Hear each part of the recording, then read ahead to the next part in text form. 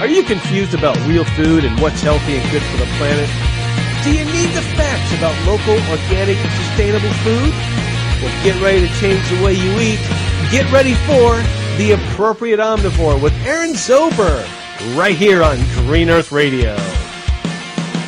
Hello, and welcome to another episode of The Appropriate Omnivore on Green Earth Radio. Today is our Labor Day special. I'll be talking to Stanley Fishman about barbecuing grass-fed beef for your holiday cookouts. Plus, our desserts will tell you how to live appropriately in the upcoming week. But first, let's go to our appetizers and find out what happened this week in the world of real food. Wisconsin raw dairy farmer Vernon Hirschberg will be represented by the Farm to Consumer Legal Defense Fund in his upcoming trial over allegations of violating the Wisconsin Food and Dairy Code. The court date for his trial is now set for January 7th, after originally being scheduled for September. The Farm to Legal Consumer Defense Fund is an excellent organization which helps fight for the freedoms of family farms, and I'm very proud to see them defending Vernon Hirschberger. In other raw milk news, Missouri farmers Armand and Teddy Betchard will be able to continue their deliveries at a central distribution point. In 2009, the Betchards were investigated by undercover health department agents who claimed that unlicensed farmers could only deliver milk directly to customers. The state of Missouri has given them consent to continue with their distribution point. This is a huge victory for the Farm to Consumer Legal Defense Fund and also for the right for consumers to get fresh raw milk. Next, 1 week after the USDA shut down the Central Valley Meat Company's slaughterhouse for animal abuse, the plant has now been given the okay to reopen. The Food and Safety Inspection Service says Central Valley has submitted an extensive corrective action plan which will include increased training in its employees in humane handling to guarantee that only animals that can stand and walk are processed. I see these changes as a small improvement, if improvement at all. The only humane way to raise meat is for the cows to be grass-fed their entire lives.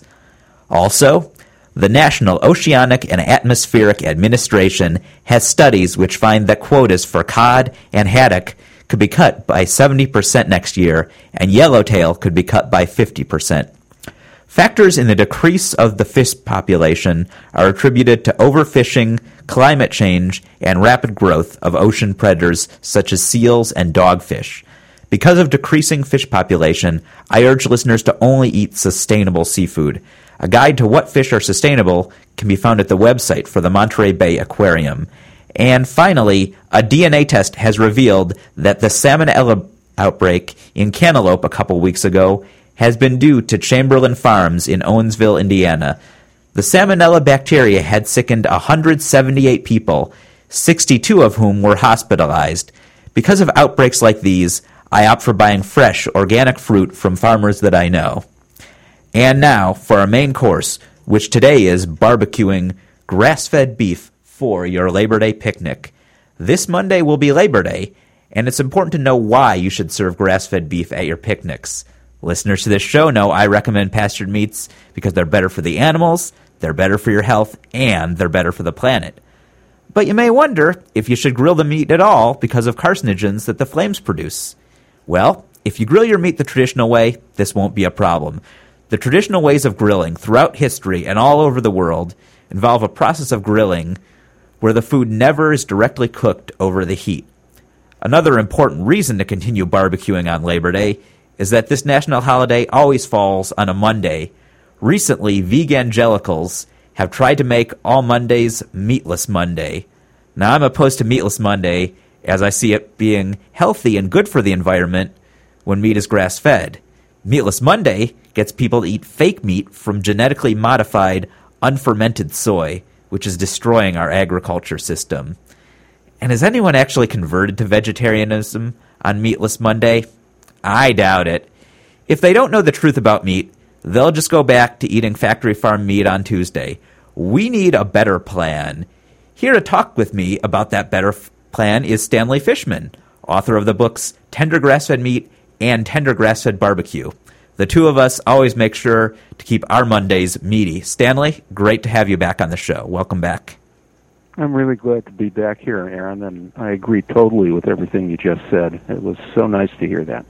Right, and I agree with everything that you say in your blog, your books, and also your Facebook page, which has really become a great forum. I'm glad to contribute to it. People can see on the Facebook page for Denver Grass-Fed Meat. Stanley posts a new topic pretty much every day and has a lot of great people contribute very wise comments to it. Oh yeah, it's really nice to do that and to just see how many people really do get it about food and grass-fed meat and understand the importance of eating like our ancestors did. And I love both of your books. So your first book was Tender Grass-Fed Meat, which talked basically just kind of general thing of how to cook all types of grass-fed meat, mostly cooking over the stove, oven. And then you did a follow-up book called Tender Grass-Fed Barbecue, which talked a lot about how we don't have to give up our love for grilling for, the traditional way of cooking things, especially on picnics like Labor Day that's coming up. So explain to us a little bit about how you discovered what the traditional ways to grilling were and kind of how you were handling things before discovering that. Okay, well, I started researching the traditional ways of doing things because I missed barbecue. To backtrack a bit, I'd been concerned about all these studies that claimed that if you barbecue, there's carcinogens that'll go into the meat and saying that it isn't healthy and so on. And so I cut back on barbecue for a long time, which was difficult for me because I'd always enjoyed it. And I began thinking about this inherent contradiction, which is that all the people studied by Dr. Weston A. Price barbecued their meat. And all the peoples that he studied, as long as they were eating their traditional diet, the foods of their ancestors, and avoiding modern foods, were free of modern diseases, including cancer. So I had the question, if barbecuing increases the risk for cancer, why did these people never have it when barbecuing was their main way of cooking meat? So I began thinking that there had to be something they did differently than what we do. So I began researching it, and it's sort of difficult to research old ways of doing things because the older cookbooks, they generally just assumed that you knew how to cook. And so they'd give you a list of ingredients and say, grill it and cook till done, and that would be it, not too much on the techniques. But by reading old novels, old histories, and some not-so-old cookbooks, the not-so-olds were ones written in the 19th century and the early 20th century, I came to understand that almost all of them would never cook meat directly over a hot fire, and which is the main way that people barbecue in the United States. And they would either cook it just in front of the fire, usually with the drip pan under it to catch the drippings and the fat that they use for sauces and gravies and so on, or just put on the meat, but they'd never put it directly over the fire. Or if they cooked it over the fire, it would be a very low fire, and the meat would be about 2 feet up. So there would be no exchange of, no way that the meat would get scorched or burnt or any of those things which create the risk factors. And so I began experimenting with trying to barbecue that way myself, obviously modernizing it a bit because there's not too many people who are good at building wood fires and burning wood down to charcoal. And so I found some good old-fashioned charcoal to use and found that you could do it all in a modern covered grill. And with some experimentation, I began getting better barbecue than I ever did before, which is kind of a wordy answer, but that's how it happened. And so often when I have a question about how to cook or how to eat, when I look to all the cooking wisdom that humanity has accumulated over thousands of years, I usually do find the answer. Right. Well, that's a great story, and certainly it's a good point you bring up about the traditional ways that cultures had done it, and that it's a very recent thing that producing these carcinogens in the meat. It's similar to how meat is not bad for you, but the recent ways of having them grain-fed and giving these hormones, it's very much the recent methods. And it's interesting that you mentioned the use of charcoal, because certainly there's a lot of debates now about what's the best way to cook: charcoal, natural gas, propane. So you find that charcoal is the best way to cook the grass-fed meat? Yeah. You see, what I found, certainly our ancestors didn't use propane or gas. And I try to do things like them, but in a modern way, so it's easy. And there's different kinds of charcoal. The charcoal that most people think of, the traditional charcoal, modern charcoal in the U.S., it has coal and all kinds of chemicals and filler materials in it and materials to make it ignite. All the stuff that people never used. But traditional charcoal, by which I mean 100% lump charcoal, is thousands of years old. And people have been using that to cook with for thousands of years.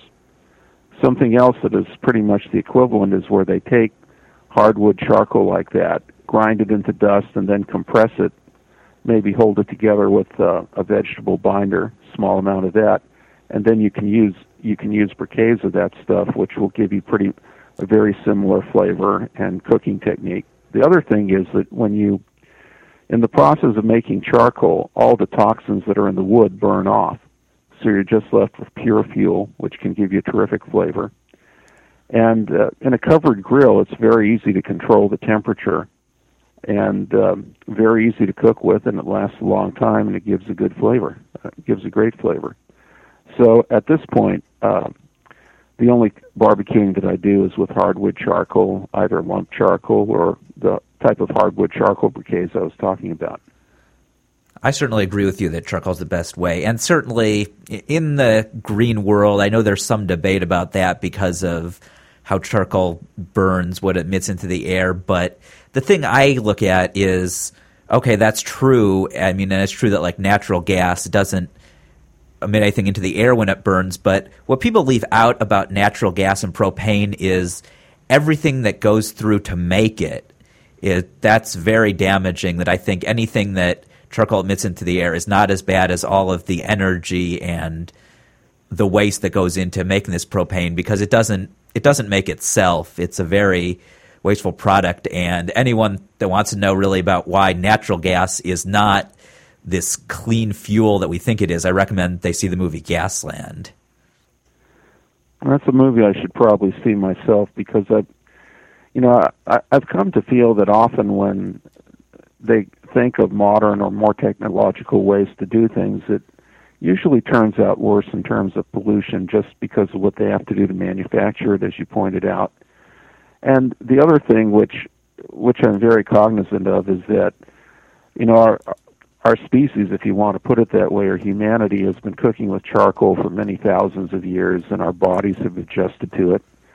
I can't prove it, but I believe that our experiences get carried on in our genetics and from generation to generation. And when you start doing something for the first time, like GMOs or cooking with gas or all the things we do that humans have never done before, nobody really knows how it's going to affect us, and it's new to our bodies, and they don't know what to do with what we're putting into them.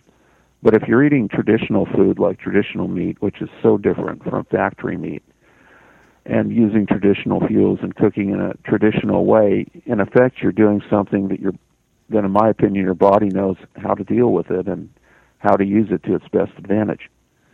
I agree. I think a lot of how our food system got so messed up is by the industrialization, and certainly not just the food itself, but the way it's cooking of making these industrialized propane and natural gas. Because we find it, I mean, that's how cows started becoming grain-fed, was moving these plants into the city where they weren't in the farms. And similarly with raw milk, that's the thing. It started being pasteurized because it was getting dirty with moving these processing plants in. And just last week we found with our guest Peggy Sutton of To Your Health Sprouted Flour, there was a thing that all flour used to be sprouted, but then when they started industrialization and plants in the city, they didn't have time to sprout the grains. So, it all fits together of going back to our traditions is the healthiest way to eat and to cook. Oh, I couldn't agree more with that. And, you mentioned the grain-fed meat, and there's so many bad things that grain feeding does to meat. But one of the things it does is, from what I've seen in my experience, is it makes the meat a lot more watery. Cows don't know what to do with eating grain. They can live on it or gain weight, but it's very bad for them in so many ways that it's just some of the ways we understand. They get really upset stomachs. They give off huge amounts of methane gas because they have upset stomachs. And in addition to that, their meat is very different. And I think that one of the reasons that people started grilling over high heat is because when you have so much water in the meat, you pretty much need high heat to deal with it if you're making a steak or something like that. But if you're making a grass-fed steak and you cook in the traditional way, it just works perfectly because it has the natural balance of nutrients that our body is used to. Whereas with grain-fed, you have an imbalance of everything. You have far more omega-6s than you should have, far less CLA, which is a vital nutrient. And I'm also convinced that we haven't discovered all the nutrients yet or how they interact. But, our ancestors from thousands and thousands of years of seeing what worked and passing it on from generation to generation, they knew what to eat. And somehow that's a lot more convincing to me than some study by a food scientist who works for a corporation that's selling the product. Me too. And it also gets me how people at the try to say that the Weston A. Price is paid off by these meat industries and things like that, which is like, really, because we pretty much attack the big ag meat industry. I mean, we support all small farmers, so. Yeah, well, it's that they're paying off Weston A. Price. It just made me laugh because they're, in my opinion, one of the few truly good, noble organizations that you're going to find left on this planet. They're all about helping people to eat healthy and discover the healthy ways of our ancestors. They're not paid off by anybody. The industrial food system hates them and tries to diminish them, and I mean the whole industrial food system, including the big meat industry. And they're the best friend they can be to small farmers and traditional ranchers and grass-fed farmers, and even in just preserving the knowledge of how we can make and eat traditional foods. I think they're a terrific organization. Oh, absolutely. I mean, everything that I've found out with them, everything checks out. No flaws in any of their recommendations. I mean, I think a lot of that accusation is by these vegangelicals, who the vegangelicals will do anything they can to not let people know that there's a grass-fed beef that's healthy for you and good for the planet. Yeah, because I think a big part of their argument is that meat is terrible for you, all meat, and that it's also really bad for the planet with all of the resources that have to go to produce it. But the fact of the matter is that grass-fed meat is great for us. It's a totally different product. It's probably the oldest food of humanity, the one when you have untainted, pure meat, eating its natural food, living the life, the cows living the life they should in the open, a tranquil life, is great for us. But the other part of it is that all the industrial food production is what really damages things, in my opinion. And if I can see that industrial meat would be bad for people that with all the things they put into it. I mean, they feed them stuff like chicken manure, chicken feathers, cement balls, genetically modified grains, restaurant plate waste, candy bars.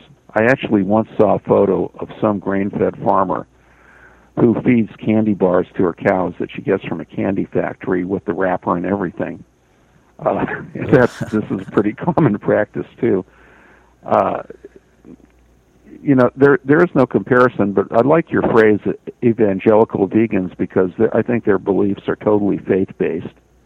The science isn't behind it. If we were meant to just eat vegetables, we'd probably have 4 stomachs.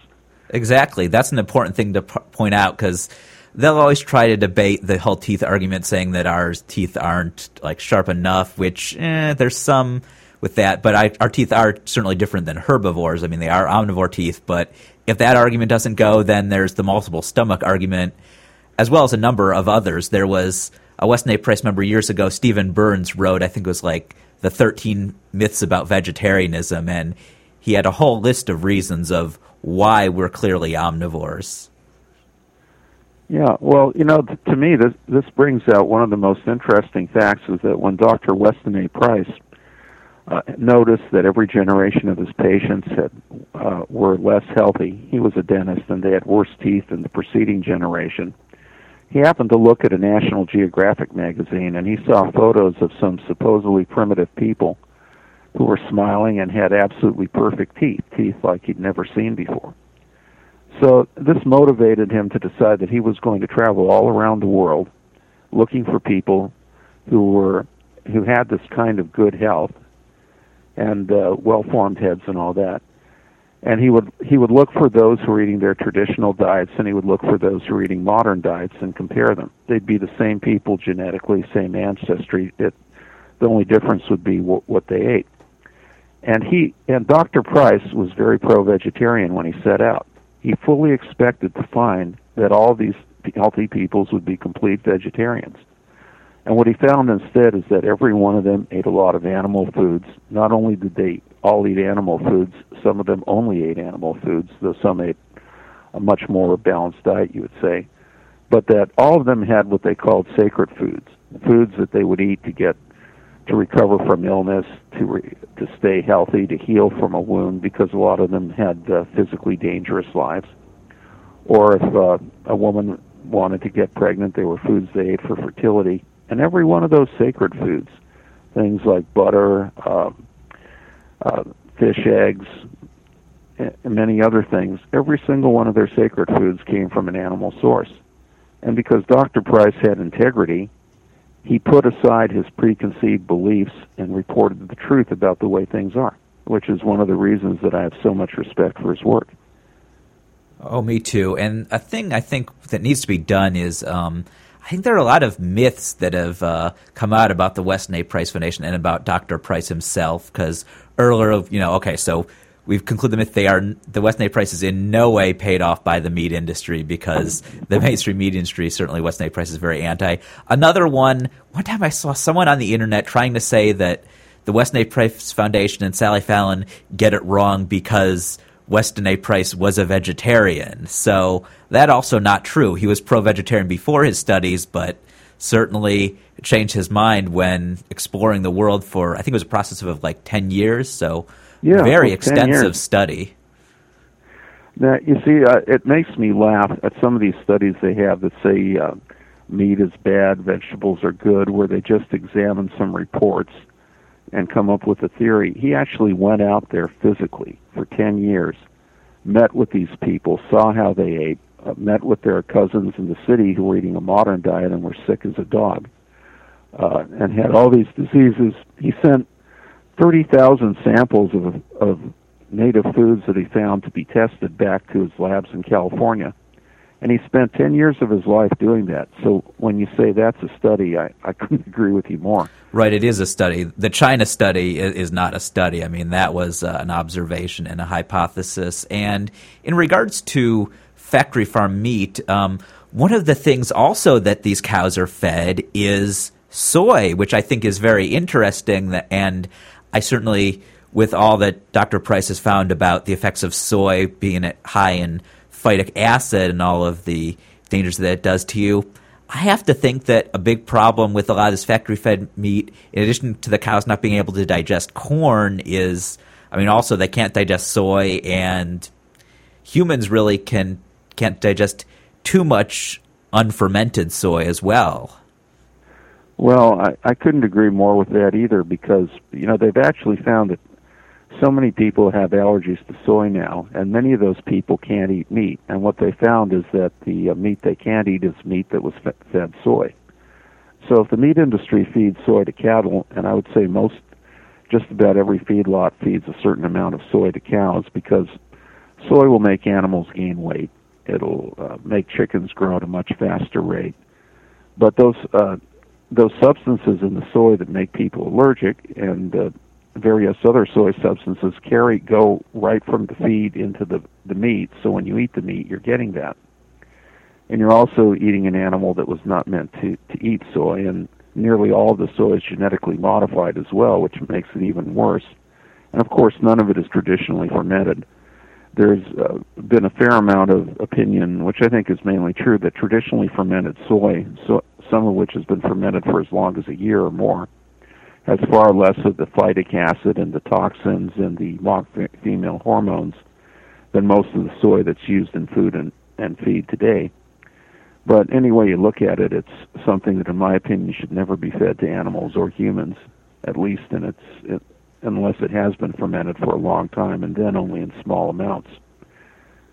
Agreed. Yeah, a few weeks ago, my guest, Sue Ann Hastings, she has a soy allergy, and she said that in the U.S. it's been very hard for her to find meat that she could eat because of all the soy that it's fed. I mean, even some of these so-called grass-fed beef companies, they finish them off with grains, and she said in other countries she can eat the meat there, so that's certainly something that she's witnessed firsthand. I should also mention about her, I recommended your idea of, instead of soy sauce, using fish sauce when eating Asian foods, and she liked that a lot. So I think you've certainly done some great work as far as exposing soy and talking the dangers of it.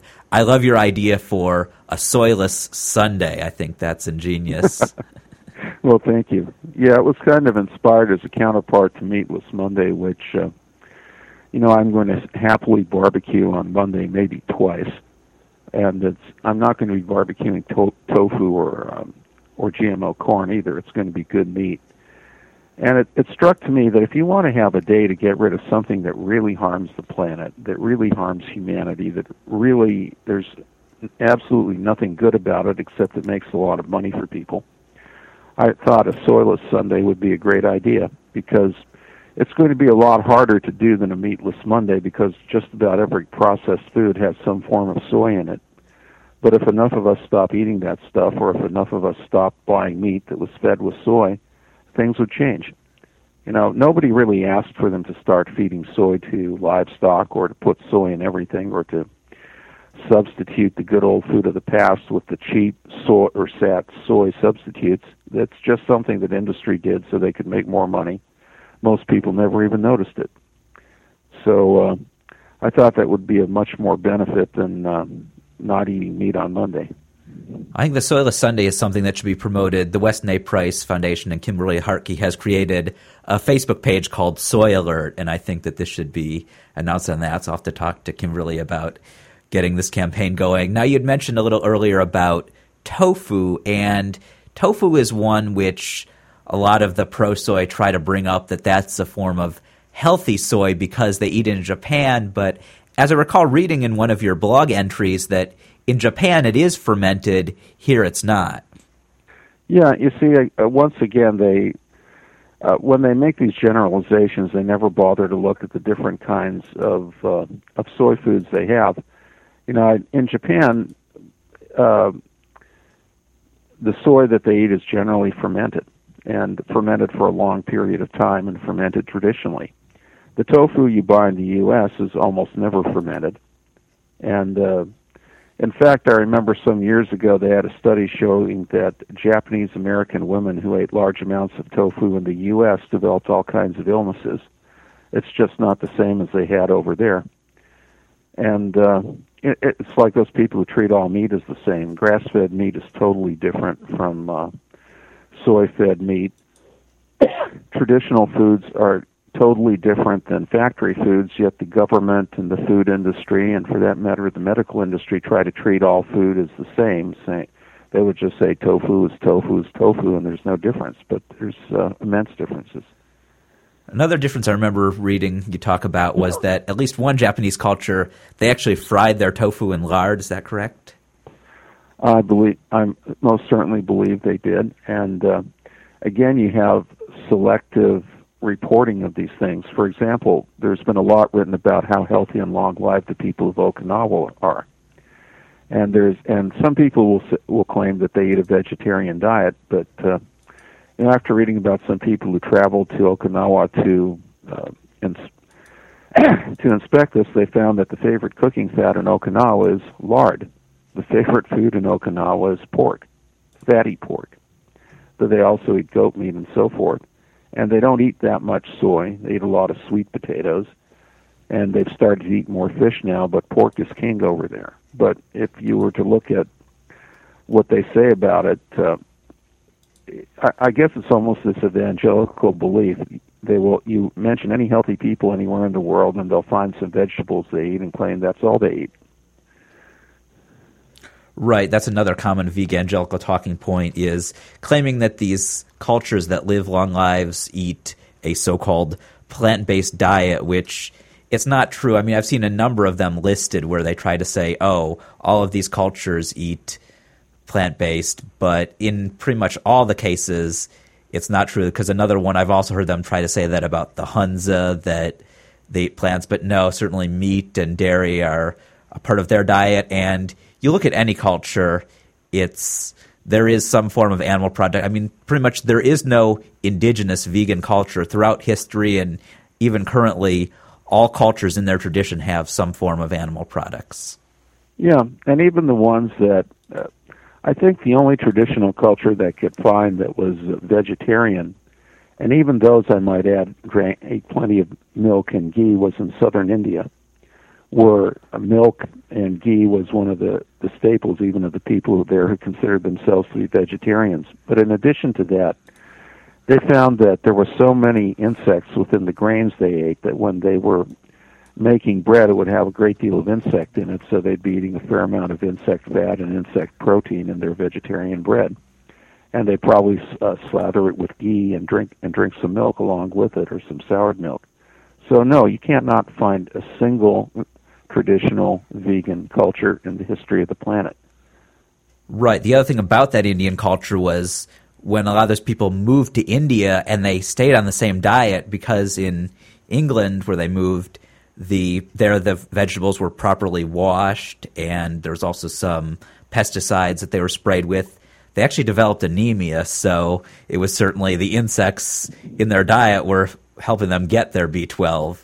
So we have to take a little break for our sponsor, but I will be back with Stanley Fishman of Tender Grass-Fed Meat.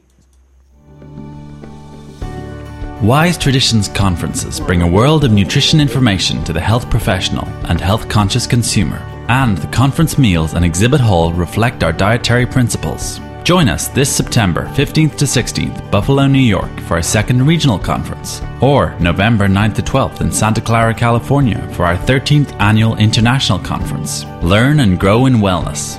See more details on westonaprice.org.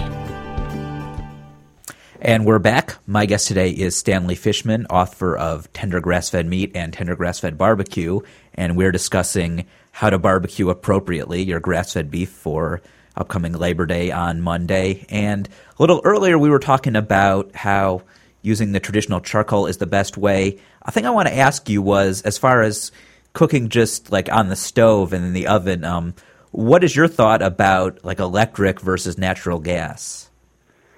Well, it's kind of funny. I've never really cooked with a gas stove.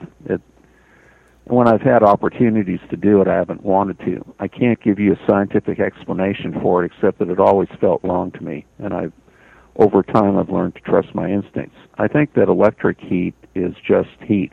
You know, in many ways, it's not too different from heating something in a traditional oven, or just heating something over a fire where you just get heat that comes up. I don't know if or how gas is different. It's just not something that I've ever used. And it seems to me that when I've been in houses where people have cooked to it, there was a smell or something about it that made me a little uneasy. Again, I can't explain to you exactly why. I can just tell you what my own experience is. Something I avoid like the plague are microwaves. I also try to avoid modern pans like Teflon and cooking materials that leach chemicals into the food and so forth. But I would say in terms of what I cook, we basically use an electric stove and an electric oven. Convection ovens are good too, but that's pretty much it. And outdoors, we generally do everything in a covered grill now, which gives you a lot more control over the temperature and makes it easier to cook. I'm certainly with you on that about the electric oven. And it was a thing because I bought a house recently.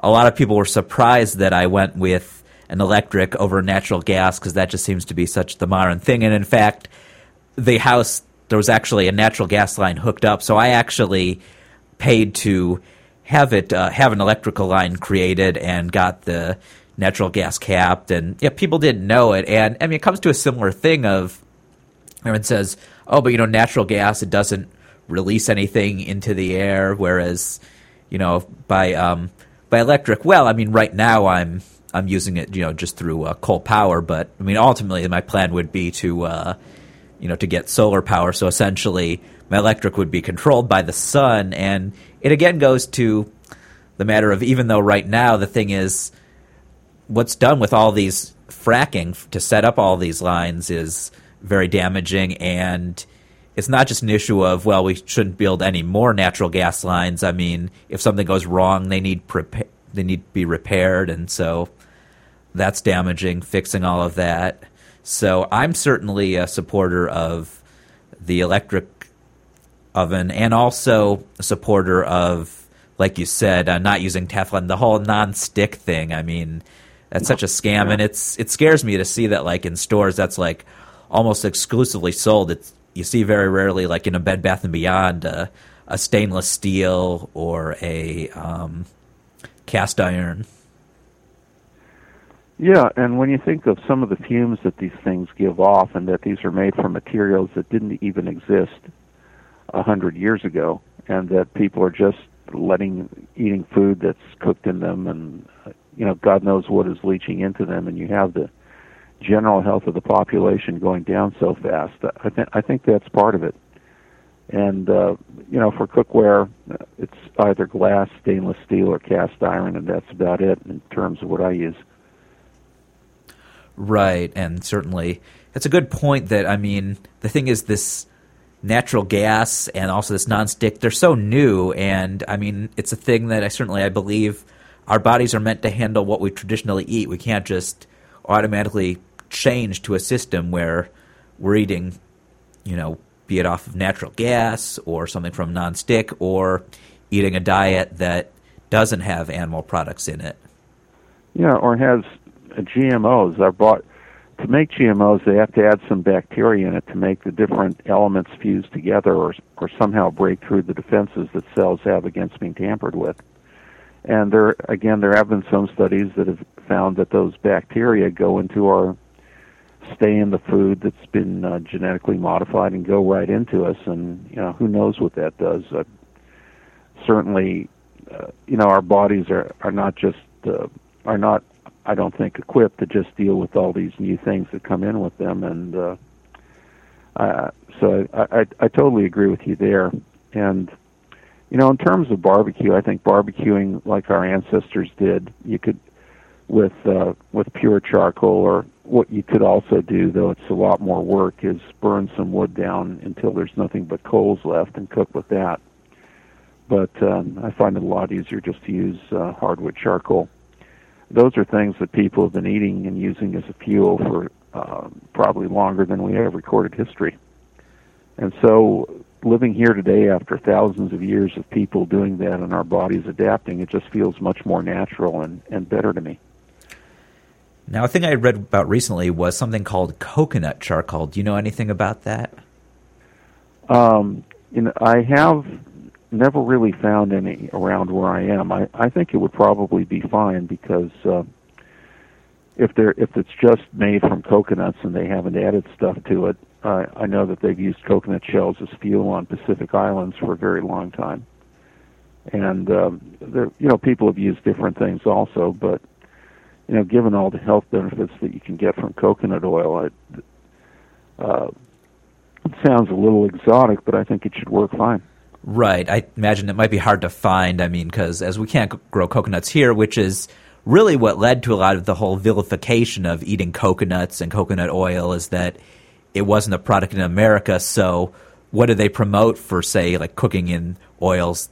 All the things that we have a subsidy on and that Monsanto makes, like canola, corn, soy. But, that was never the healthy oil. Coconut oil, that's always been what's healthy, and coconut is a very traditional food. Oh, it most definitely is. And it's a funny thing. In some of the old cookbooks I have, if people can't afford butter or don't want to use butter, they often recommended pure coconut oil as a cooking substitute. And the other thing is that you mentioned the canola and the soy and these other vegetable oils. Until the 20th century, they couldn't even make them. It requires technology and machinery and refining that humanity never had before the 20th century, and these things were never made into oil. And as I'm sure you know, they have totally wrong balance of omega-6s to omega-3s, and I think they're one of the worst things you can cook with or eat. I mean, they oxidize if you practically heat them to warm. That's a bit of an exaggeration, but not too much. But they're cheap, and they're profitable because with all the refining, they keep in a stable state practically forever. You could probably bury one of those in a time capsule and pull it out 200 years later, and you'd notice no difference.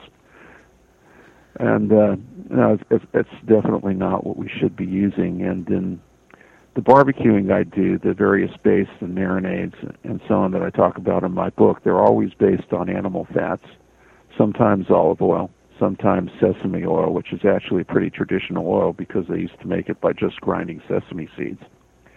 But there's very few vegetable oils outside of coconut, sesame, and olive that are traditional. And the corn oil and, canola, that's a hybrid crop that I don't think even existed before 1950. And yet it's taken over a huge part of the oil market, the cooking oil market. It just amazes me how people will throw away the things that we've always eaten in favor of modern things, just as, I guess it's a result of marketing and propaganda, because otherwise it just doesn't make sense. Right, so now oils, now we have another area that also has been something that was pretty much the modern way, is something all created by industrialization in the 20th century, where before we didn't have it. So, I mean, it really, I see a thing in each type of food that there's always a theme of this didn't exist until the 20th century because of industrialization and cities, where before we didn't have it and before we were healthier. Because, in fact, canola oil, there is no canola seed. The name of where canola oil comes from is it's actually called the rape seed, but that wouldn't sound very marketable if they started saying it's cooked in rapeseed oil, or you see that on the ingredients. No, it wouldn't. And actually, when they developed this, they knew they had to come up with a new name, and it was developed in Canada, so canola actually was taken by combining the words Canada and oil, and then adding an us, so people would think of it like Mazola, which is a popular brand of corn oil, they just named it that and called it that. And this reminds me of something else that Dr. Price found. All of these modern foods last a very long time without spoiling, like these oils and so many of these things that have preservatives in them. Dr. Price, from his research, decided that the more nutritious a food is, the faster it would spoil because it had life-giving nutrients in it that would cause other life to develop. For example, there was this rye bread that he shipped from Switzerland.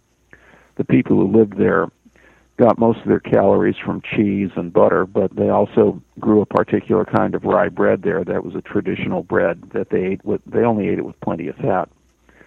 But when he tried to ship this bread home, it developed insect life very quickly. And, in his research, what he found is that the quicker something spoils, the more nutrition it has.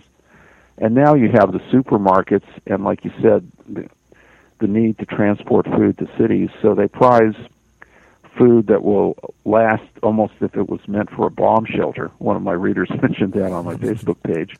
She called it a bomb shelter lifespan. And they do it not because it's good for us, not because it tastes good, but just because it'll last longer, so they won't have to throw it out when it spoils and they can make more money for it. So in a sense, we're eating more and more dead food, as I call it, which is so different than the live food that the people that Dr. Price studied were eating. Right. And now, do you know if the rye bread that you're talking about, was that different than the rye bread that you typically find here in the U.S.? I think it's quite different. It was a different kind. It was a traditional one that they'd probably grown in that valley for thousands of years. I don't think they've genetically modified rye, but I'd have to examine the bread, and certainly the rye breads you buy here are not going to develop insect life within a few days. I've never seen that happen. Right, because I believe traditionally rye bread is something similar to like a sourdough bread where there's a culture in it and it ferments. Am I correct? Oh, absolutely. Traditionally it's always been fermented, and the culture has been added to it, which, as I think you may have mentioned, that helps get rid of the anti-nutrients which are a part of every grain.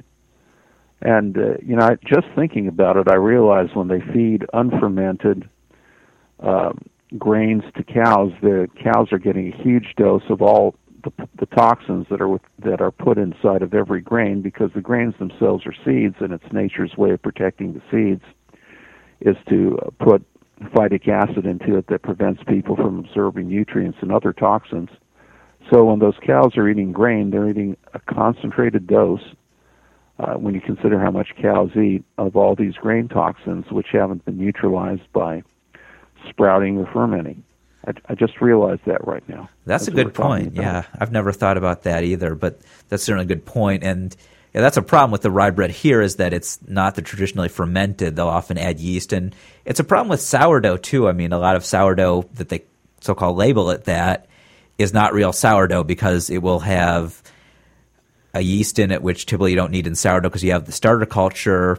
A lot of times they don't even have the culture in it. That you have to be very careful of what's real sourdough. And even some of these ones that have the culture, they don't age the culture for a very long time. So it's really a thing of you have to know the baker. I mean, for me, at best, I will only buy sourdough from someone at the farmer's market, because I know the type of cultures that he uses. They're all wild cultures, and I know that he ferments them for a long time. So unless it's something where he's not available, because unfortunately you can only get him at the farmer's market, I don't buy any store-bought sourdough bread.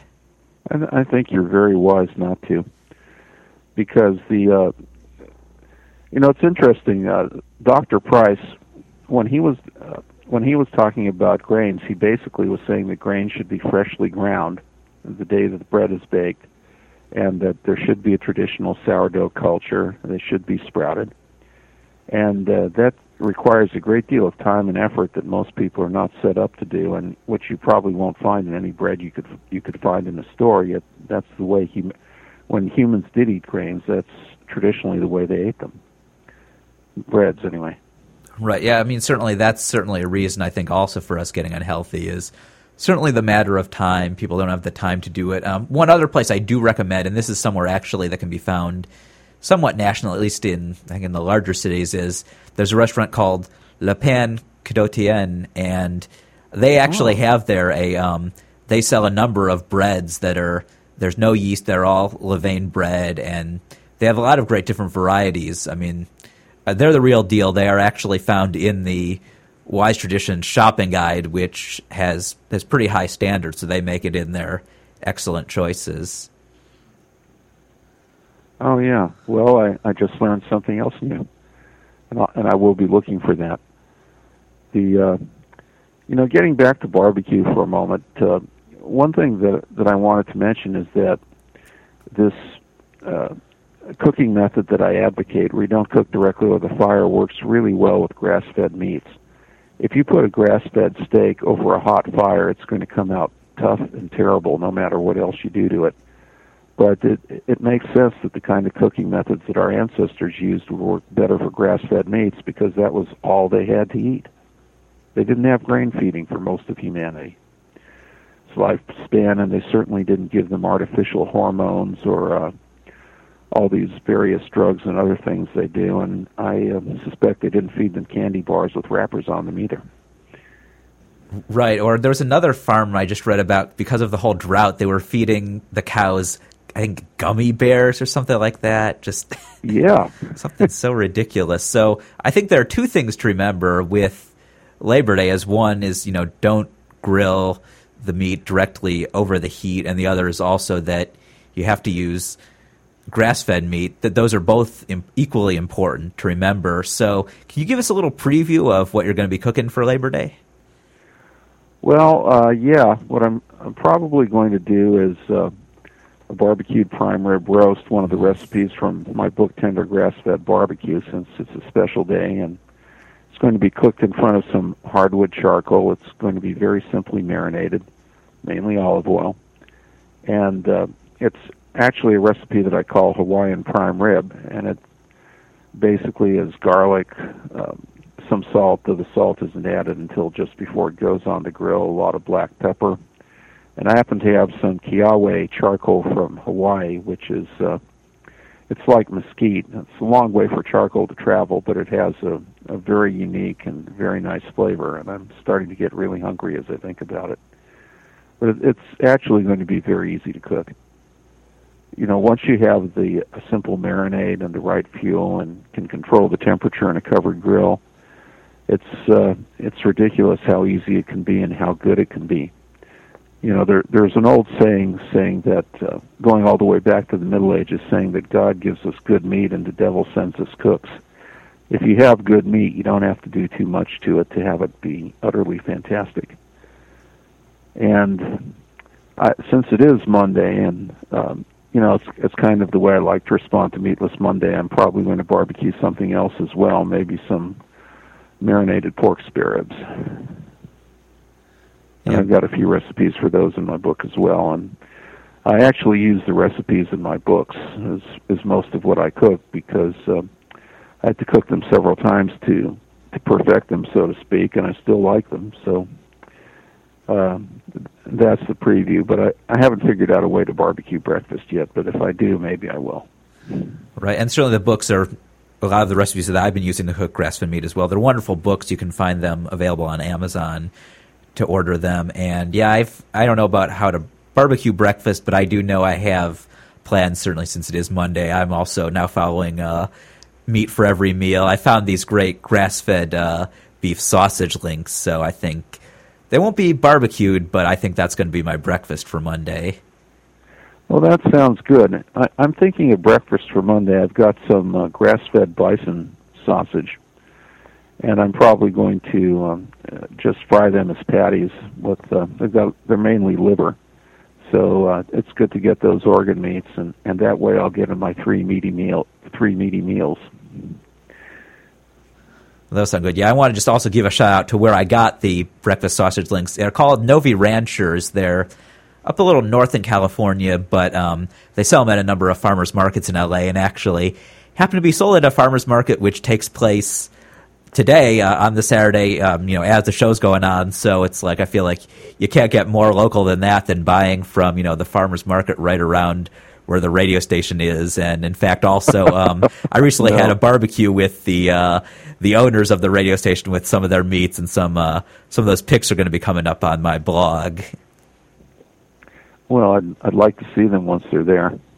Oh, absolutely. Yeah, I'll be glad to show them. And I always love how you show some pics of the meat you cook. So certainly, I know you'll be posting about the barbecue on your blog. I'm looking forward to seeing that. Yeah, and it's a funny thing. I've actually read articles where people are saying that you can't have a barbecue on Labor Day, but only if you use gas and only if you barbecue tofu or some god-awful soy substitute for real meat. Obviously, neither one of us are going to be doing that.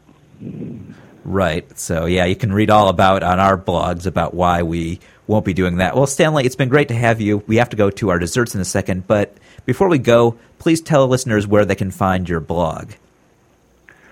Okay, well, I have a blog at tendergrassfedmeat.com, and I also have a Facebook page that has a link to it from the blog.